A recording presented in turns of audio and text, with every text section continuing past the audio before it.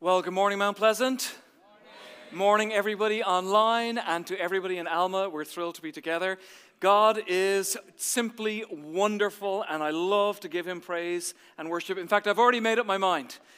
For all eternity, I am never going to stop giving him honor and praise and worship. Amen?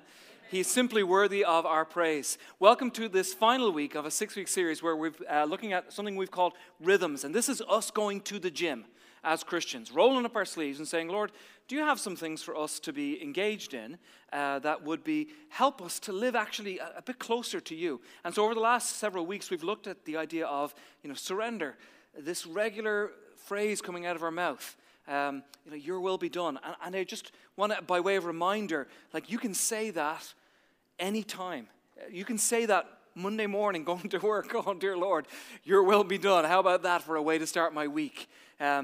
We've talked about things like prayer and accountability and belonging to each other. We've talked about surrender, and it's really been fantastic. And this week will be our final week in the series. We're going to look at worship, which is just fantastic. I just love to worship the Lord.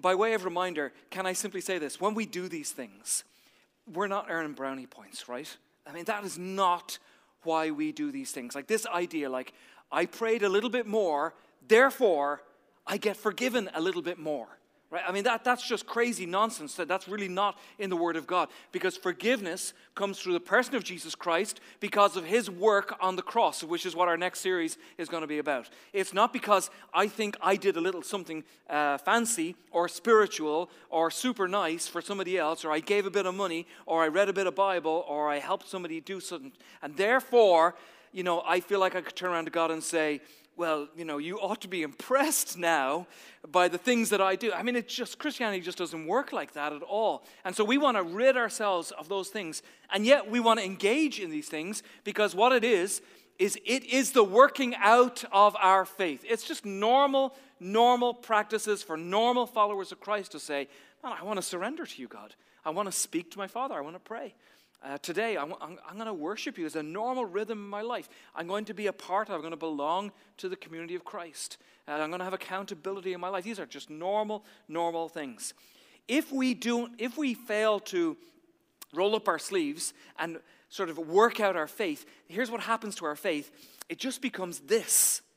Okay? It just becomes a bunch of information. Now listen, creeds and statements of faith are wonderful, but there's got to be more to Christianity than mere information.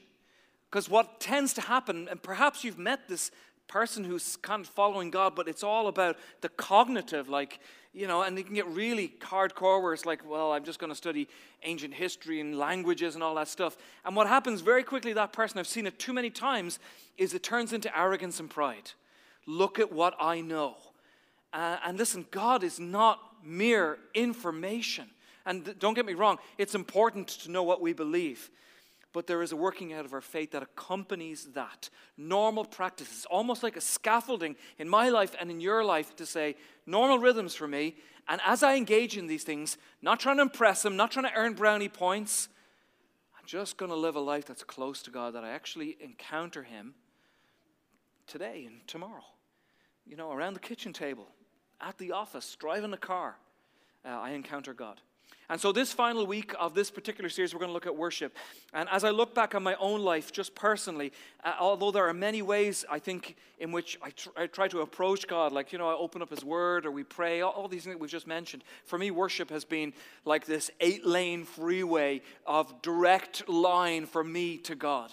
When I worship God, my experience has just been one of quick closeness with my Father. And so I just love to worship God. I feel as though it has really shaped me as I've been trying to follow the Lord.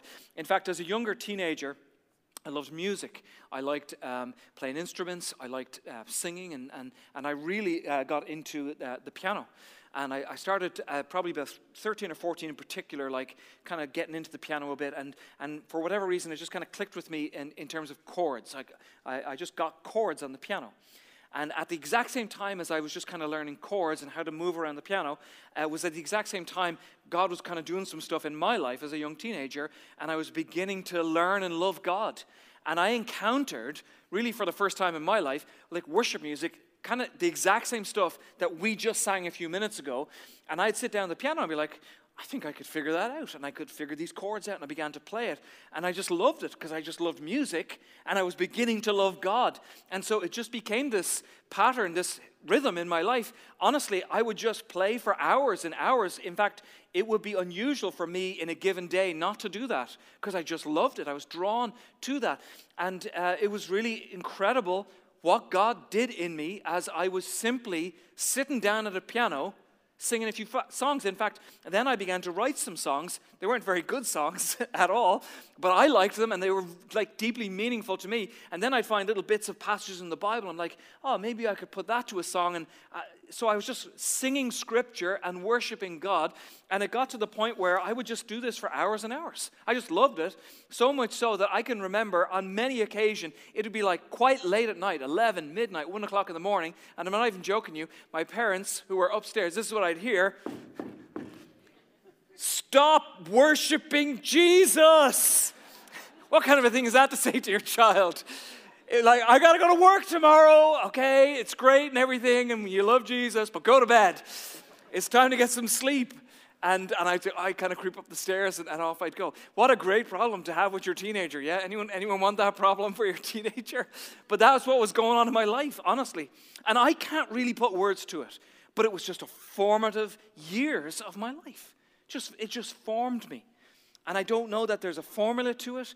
All I can say is, as I engaged with God, and as for me, music was something I just naturally flowed into, I just seemed to give the Holy Spirit access to me. It seemed to give the Holy Spirit access to my mind and my thinking and how I spoke. And then the important stuff of like what's going on inside a person, my heart and my soul.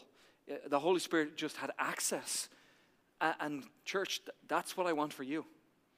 Whether, music or not music, to worship him in a way where you would find yourself tomorrow, in the middle of the week, practicing this rhythm.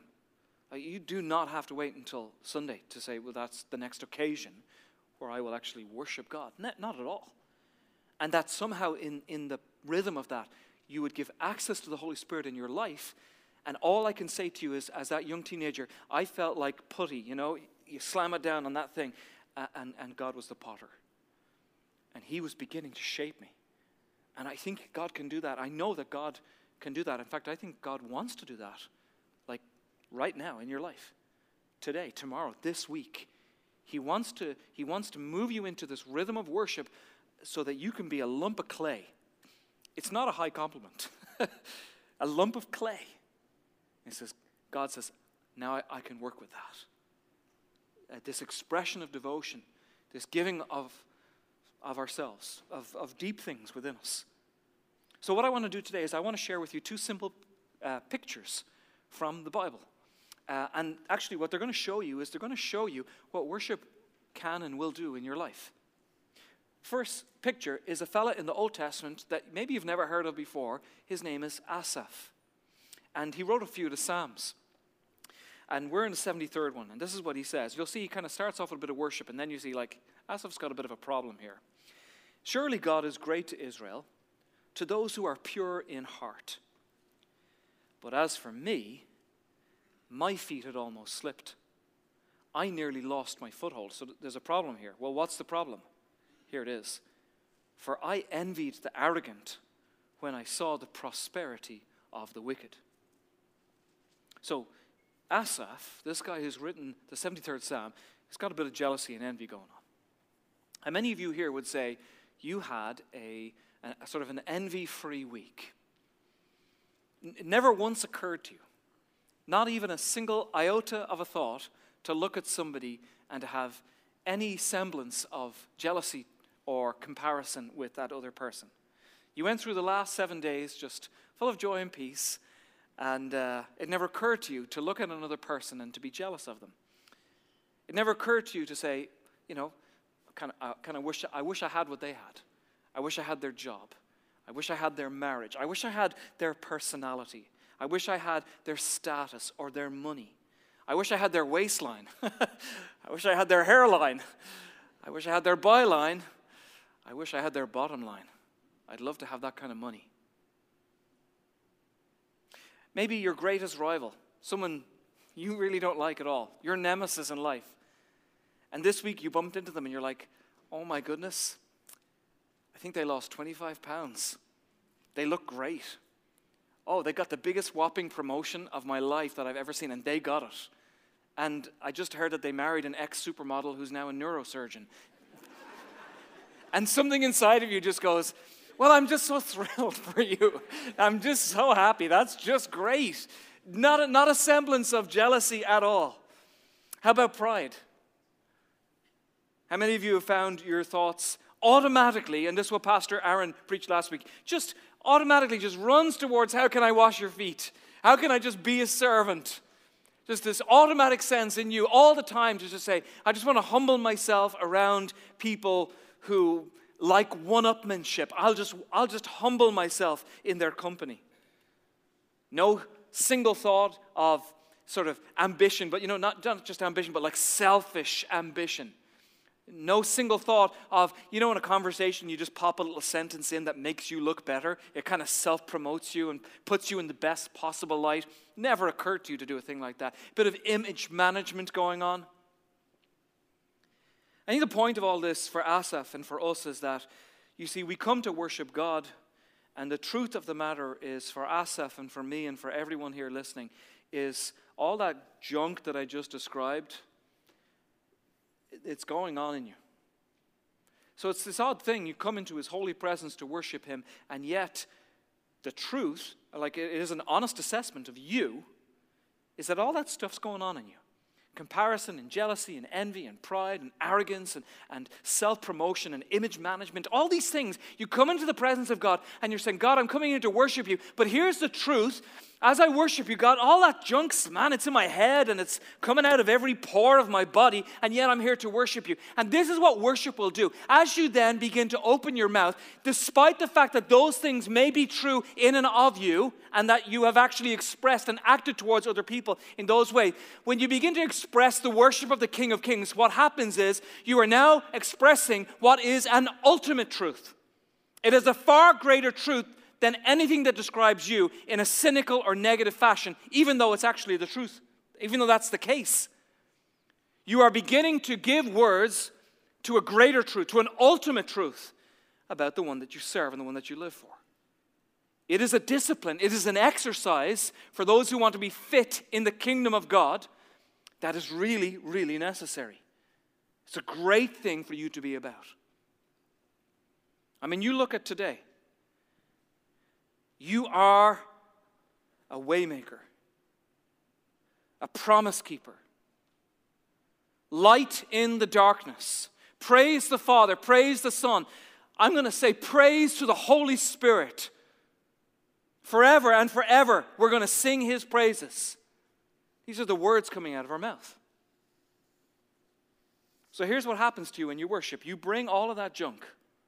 And all of us have got it. It looks a little different for every one of us. You bring envy and doubt and depression and grief and anxiety and jealousy and pettiness and unforgiveness and a lack of patience towards other people. You come to worship, and you know what God does? He ambushes you.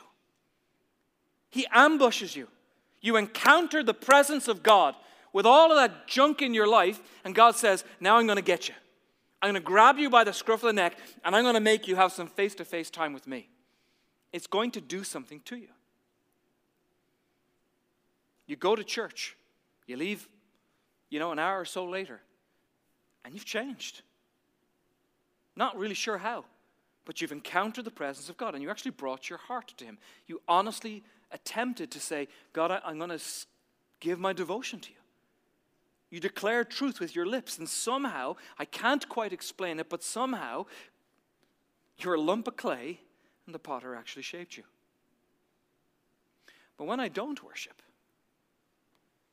when I'm in the middle of my week, and that never occurs to me, and that's not an expression in my mind, here's what happens. All that junk that we just talked about, it begins to become a little bit louder and more prominent. I now become anxious about tomorrow. I now begin to envy people because they have things that I don't have, and I want what they have. I begin to develop a sense of entitlement. Not only do I want what they have, but I ought to have it. I deserve it. It should be mine. And that chokes off life in me and gratitude in me. I become negative, quickly, easy to start judging other people and pointing my finger at them and thinking that they're worse than me. This is what happens when we don't worship. You become very quick to sort of say, I'm just kind of discouraged. And, when setbacks come my way, I just feel defeated and all that. That's a non-worshiping mind. Anyone ever felt those thoughts? Okay, just me. What kind of mind do you want to have? What kind of life do you want to have? And Asaph, in this psalm, you have to tip your cap to him because at least he's fairly honest, isn't he? I mean, he's full of envy and arrogance. And he's basically saying, look, there's a group of men and women and I hate them. It's in the Bible. He's like, I hate these people. I have no love for them at all. I hate that they're doing well in life. By the way, how messed up is that? Jesus, I love you, and they don't, so I hate them. I think that questions how you really love God. I don't know if that's adding up at all. And so he actually goes a little further into it, and he kind of gives this litany, this list of things that he's ticked off about. Verse 4, they have no struggles. Their bodies are healthy and strong. So they don't have any pain. They look sleek and sound and fit, and yet, God, they're unfaithful to you. And I don't like that. Maybe I'm not like that when they look like they're people on the front of a magazine. Verse 5, they're not plagued by human ills. So they don't seem to struggle with the things that everybody else struggles with. They don't have any problems as parents or workers or with money or with health or with their parents. They don't seem to have any problems at all. Verse 6, therefore, because of all these things going well for them, pride is their necklace. So because they have life so good, because everything seems to be working out for these people that I hate, they're now full of pride. And they don't even try to hide their pride. They flaunt it like somebody wearing a nice piece of jewelry. Like, hey, look at what I'm wearing. Do you like my rings? Do you like my necklaces? Do you like that? And they just kind of put it out there for everyone else to see. And over the next few verses, he just rattles off a ton of stuff that he hates about these people. I just bullet pointed a few of them. And watch the crescendo, because he just gets increasingly ticked. He says, they don't go hungry. These are his words. They are fools. They're a bunch of fools. They speak words with malice. Anyone seeing the hypocrisy in that? Because that's exactly what he's doing. They threaten to oppress people. I mean, this guy Asaph, there's no doubt about it, he is like taking time out to examine these people. I can just see him with his little black book and a pen, like, oh, there's another thing I don't like about those people. Oh, look at that. Oh, see them last week? Do you know what they did? I heard they did this. And he's writing it all down. I mean, he's kind of gotten consumed, like microscopic observations of their life, just detailing everything that he hates. And the more he finds, the more he hates. It's just kind of compounding it. He goes on further. They're arrogant. They're opposed to God. He says they know exactly what they want out of life. Not everyone does. They do. And then he says, and they're getting it. And I hate that they're getting it. He goes on further. Because they know what they're getting out of life, he says everyone else is turning around to them. And you know what they're doing? They're elevating them. People go up to them and like, you've got it all together. So they start praising them and sort of admiring them and lifting them up. And he's like, and I hate that too. And now we catch the crescendo of Asaph's complaints. Here's what he says. He says, they openly mock God, and I can't stand that. And then here, watch the accusation. He turns around, and at the end of the psalm, he says, God, why are you doing nothing? Why are you letting them away with this? I wouldn't let them away with this if I were you. Now, God's getting the blame. And now you're about to see what's really getting under his skin. He finishes off with this. And I do the right thing. I'm faithful. I don't do those horrible sins like they do. But my life isn't peachy. In fact, my life is just plain hard. I don't have what they have. Wow. In the Bible. Verse 13, and look at where he gets to. It's a dark place. He says, surely in vain. In other words, this was the biggest waste of time. This come to nothing. I kept my heart pure, and I washed my hands in innocence. All day long, I've been afflicted, and every morning brings new punishments. In the book of Jeremiah, the prophet, he actually says, every morning I find new mercies, new grace every morning. This guy couldn't be further from that. Every morning, I wonder what new, fresh punishment is coming my way today. I mean, he's cynical. Should we turn all that around on us? See what that looks like? You're like, no. We'll take a hard pass on that. I go to church. I give money. I tithe. I could keep that to buy things that I want. I read my Bible. I help other people. I don't commit those sins. And yet look at them. Look at the car they drive. I don't drive that kind of car. Look at the things they get to do. Look at the clothes they wear. Look at the places that they get to go to. I'd like to go to those places. And it's actually very beautiful. It's a turning point right at the very end of the psalm. You see, for Asaph, it's kind of hinging. If we're just kind of, which way are you going to go, Asaph, on this? Because you're going down the wrong road. You could point this thing towards life, and it's right there on hanging by a thread.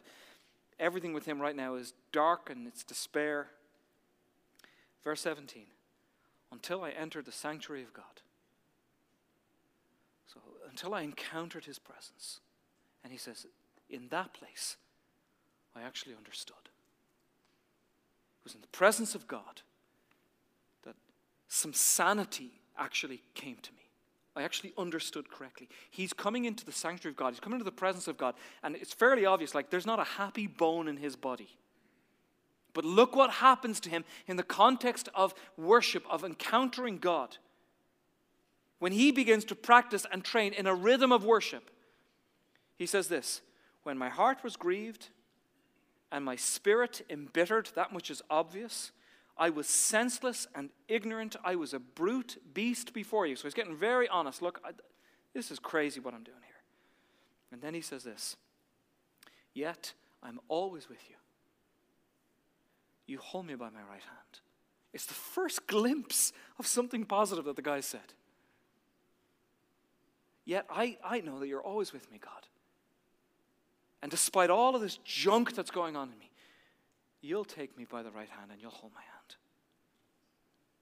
It wasn't until I finally consciously entered the presence of God, encountered his goodness, and devotion began to come up out of me in worship. It wasn't until that moment till my thoughts and my feelings began to do this 180-degree turn, and the way I looked at people and the world, and the way I even looked at myself and how I was functioning began to be tipped upside down. It wasn't until I worshiped until I actually began to gain a sane mind. You see, when I worship, my eyes are opened, and that junk that we're all very familiar with of arrogance and pride and image management and envy and hatred and malice, all that stuff, it just kind of gets kicked to the curb when you're in the presence of God and you actually get perspective. In worship, you realize I'm not alone. I'm encountering stuff and I'm uneasy with it and it's incredibly uncomfortable and I don't like it, but I'm not alone. I'm not alone. I'm not alone in all of that struggle that goes on inside me. And God, I trust that you actually guide me and you counsel me. I'm giving faith. I mean, this is the activity of faith. This junk is going on, and yet I'm going to now declare that there is a more ultimate and a greater truth than just describing the angst that goes on inside of me. And so, God, I will take you by the hand. I will look to you like a parent and a child. I would ask you to treat me as a child. Would you please take me by the hand and lead me, because I'm wandering in the wrong direction here. And as I worship you, I recognize I'm with you. I'm not alone. And you're going to guide me. You're going to take me by the hand like the child that I am. Second picture brings us to the New Testament. And there's two fellas here. One guy's called Paul, and the other fella's called Silas. Totally different scenario. They're out on the streets and they're serving God. And they encounter a very dramatic situation. It's a girl, a young girl, And she has a demon. And they actually cast this demon out of her. So pretty sensational stuff. Big deal. And you would think, surely everybody would be like, don't see that every day. That's amazing. Thank you for what, you would think the girl would be like, man, you've changed my life. In fact, it's anything but that. The whole crowd is ticked off with them and angry with them for what they've done to this girl, and they actually turn against them. And this is what it says in Acts chapter 16. The crowd joined in the attack against Paul and Silas. And the magistrates, so this went pretty far, ordered them to be stripped and beaten with rods. And after they had been severely flogged, they were thrown into prison. And the jailer was commanded to guard them carefully. When he received these orders, he put them in the inner cell and fastened their feet into the stocks. This is a bad day. I mean, you got to let your mind go there. Sometimes I think we read this stuff, you're like, okay, that happened to them. Like, seriously, they're just doing what God has called them to do. They actually do something incredible. They set this girl free, and they take their clothes off them so that they're naked. They beat them with rods. The word is that they were severely flogged, and now they're in an inner cell, so high containment. Honestly, the conditions would have been stone. They're in a stone cell. They're in the darkness. What do you do when that happens to you? Like, they would have been bleeding, physically bleeding, right? Their arms and their legs are locked up. I'm not trying to be crude at all. They probably would have had to soil themselves. It's late now. What do you do when you're black and blue? Well, let me show you what Paul and Silas do when they're black and blue. Verse 25, it's midnight. Paul and Silas, here's what they're doing. They're praying and they're singing. Anyone else here, is that a first reaction when you're black and blue? Do you know those times in life when you are overwhelmed and life has kicked you in the teeth? Is that your automatic response? It's so shocking. You see the other prisoners. It just says this. The other prisoners are just listening to them because nobody sings in prison. Nobody sings at midnight, black and blue and bleeding in prison. And here's the defining choice that you can make. This week, whether things are well for you or whether you're black and blue, you have a choice to make as to whether or not you will worship God. It says they were doing two things. They were praying and singing. Singing. Singing. What a thing to do. You're going to have times this week where you do not feel like worshiping. It's the last thing on your mind. You're driving in traffic. It's not sing-song time. You're like ticked off with everybody. When things are going wrong, when work is upside down, when you are overwhelmed, when you're having a bad hair day, and the last thing you do is like, I just want to worship Jesus Christ right now. This week, some tit-for-tat argument with your spouse, and you turn around, you're like, you look just like your mother, and, the response is generally not, let's worship Jesus. I mean, that's not what we tend to move towards at all. You're single, you're going on a date, and you're like, it's going to be Mr. Right, but it's Mr. Terribly Wrong, idiot, and you walk away, and you're just gutted because you hoped and you thought, and it could be, and it might, but it wasn't, and everything inside you, there's nothing inside you in that moment that just says, well, now is the time I'm going to worship Jesus Christ. Sometimes, here's the truth about me, that I probably shouldn't say out loud, but I tend to stand over there because the steps are there and I pop up and we're worshiping. And here's the honest truth. There are times on a Sunday and we're worshiping and I'm like, Alan, why don't you lift up your hands here? And I'm like, no. I'm not doing that. Well, why wouldn't you do that? I just don't want to do that. Pastor Alan, I'll be here all week. Why would I not do that? I am not moved to worship. I find myself paralyzed and stagnant. I find a hardness in me. And I'm like, just stop it, Alan. Lift up your hands for goodness sake and give your Savior praise and thanks. No, I'm not doing that. Okay, come on now. It's worship time. You're supposed to preach in a few minutes. Lift up your hands. Fine. I love you, Jesus. I mean, this is junk that goes on inside of us. And I find when I'm like that, it's actually an incredible litmus test as to where I'm at in my walk with the Lord in that moment. And you know what else I find? When I make myself, God honors that. It's incredible. You would think God would be like, thanks for nothing. But no, he honors that. He's like, man, you're rending your heart. When everything inside of you says, I couldn't be bothered. There's a psalm in the Old Testament that says, he's talking about your soul, this deep, deep place within all of us. He says, hey, soul, why are you so downcast? It's like you talking to you. Hey, soul, why are you so downcast? This place deep inside of you. And then it's like you talking to you says, put your hope in God. Earlier in our worship time, we actually sang this, awake my soul and sing. It talked about a slumbering soul. Some of you, I want to challenge you right now, as worshipers, you are fast asleep. You are slumbering souls. And you need to look at yourself deep, deep inside, and you need to say, hey soul, what's going on? And your soul's like, I couldn't be bothered. I'm black and blue. And the last thing I want to do is enter into some fancy little spiritual rhythm of me trying to rend my heart and give praise and worship to Jesus. I'm just not up to it right now. You know what you say in that point? It's what the Old Testament says. Hey, soul, why are you so downcast? The soul's like, I don't know what's wrong with me. I'm just depressed right now. And then the scripture says, hey, soul, put your hope in God. Open up your mouth. Lift your hands up. Because I tell you this, there is a greater, more ultimate truth about our King than anything of your circumstances or how black and blue you are. And so we respond to that. I don't feel like it. I'd rather wallow. I'd rather be miserable right now. Hey, soul. I mean, you're driving in the car, ticked off at somebody. What happens to you if in that moment, I exalt thee, I exalt thee, I exalt thee. Oh Lord. Man, I do not want to sing that song right now. You're getting into work and it's passive-aggressive politics and it's junk and you're overwhelmed and you can't get it done and you know you're going to have to stay late. Great is thy faithfulness, O God my Father.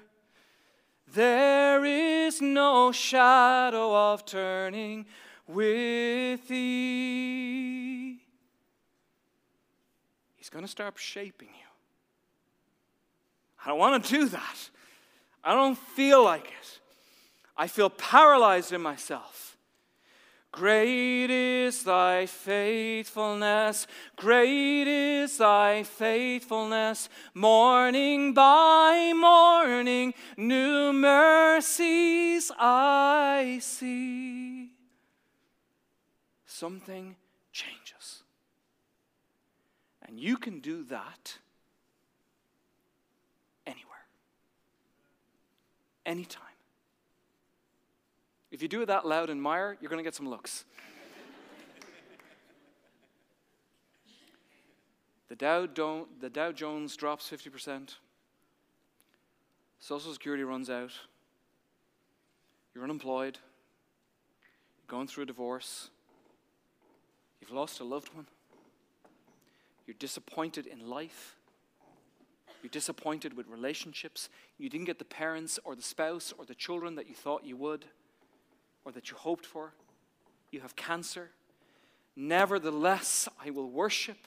I will give him my heart. I will open up my mouth despite what is going on in my life. He makes my feet like the feet of the deer. He makes me tread on the heights. This week, when you are disappointed, when you are turned upside down, will you enter the sanctuary? Will you walk into his presence? Will you simply worship him? Church, worship, it is a discipline. It's going to the gym. It's lifting up those weights and it's doing some more reps. It is the expression. It is the activity of faith. When everything else points you in an insular, wallowed, self-pity direction, it is an exercise of faith for you to open up your mouth and to remind yourself of what is ultimately true, what is the greatest truth, what is even greater than any truth that is negative about yourself. You're deliberately following Christ by opening up your mouth and declaring what is true about your God. Yes, I believe it despite everything that's going on right now, that your faithfulness towards me is great. I actually believe it, God, that you will be my way maker in this moment. I believe it, God, that you are a promise keeper, that everything you said to me in your word is going to come to pass for me as I follow you and as I love you and as I live for you. I believe that you can work miracles in my life, and I'm going to state that to be a greater truth than any other truth that's going on in my soul right now. I'm going to move out of paralysis, and I'm going to cause myself to move to worship God, because here's the truth: he is simply worthy of all adoration and praise and power and dominion forever and ever. He is the King of kings. He is the Lord of lords. He is majesty. He is our Savior. He died on the cross and he rose from the dead again. Do we do that half-heartedly? Sometimes. But more, Lord, I don't want to do that in a perfunctory kind of manner. I want to throw myself into song. I want to cannonball into the deep end of the pool. I want to rend my heart. I want to cry out. I want to lift my hands because of his goodness. I want to sing his praises. And here's the thing, church. If you will not, if you don't, because his name is worthy of such praise, the very rocks will cry out. Let's stand together. Let's worship.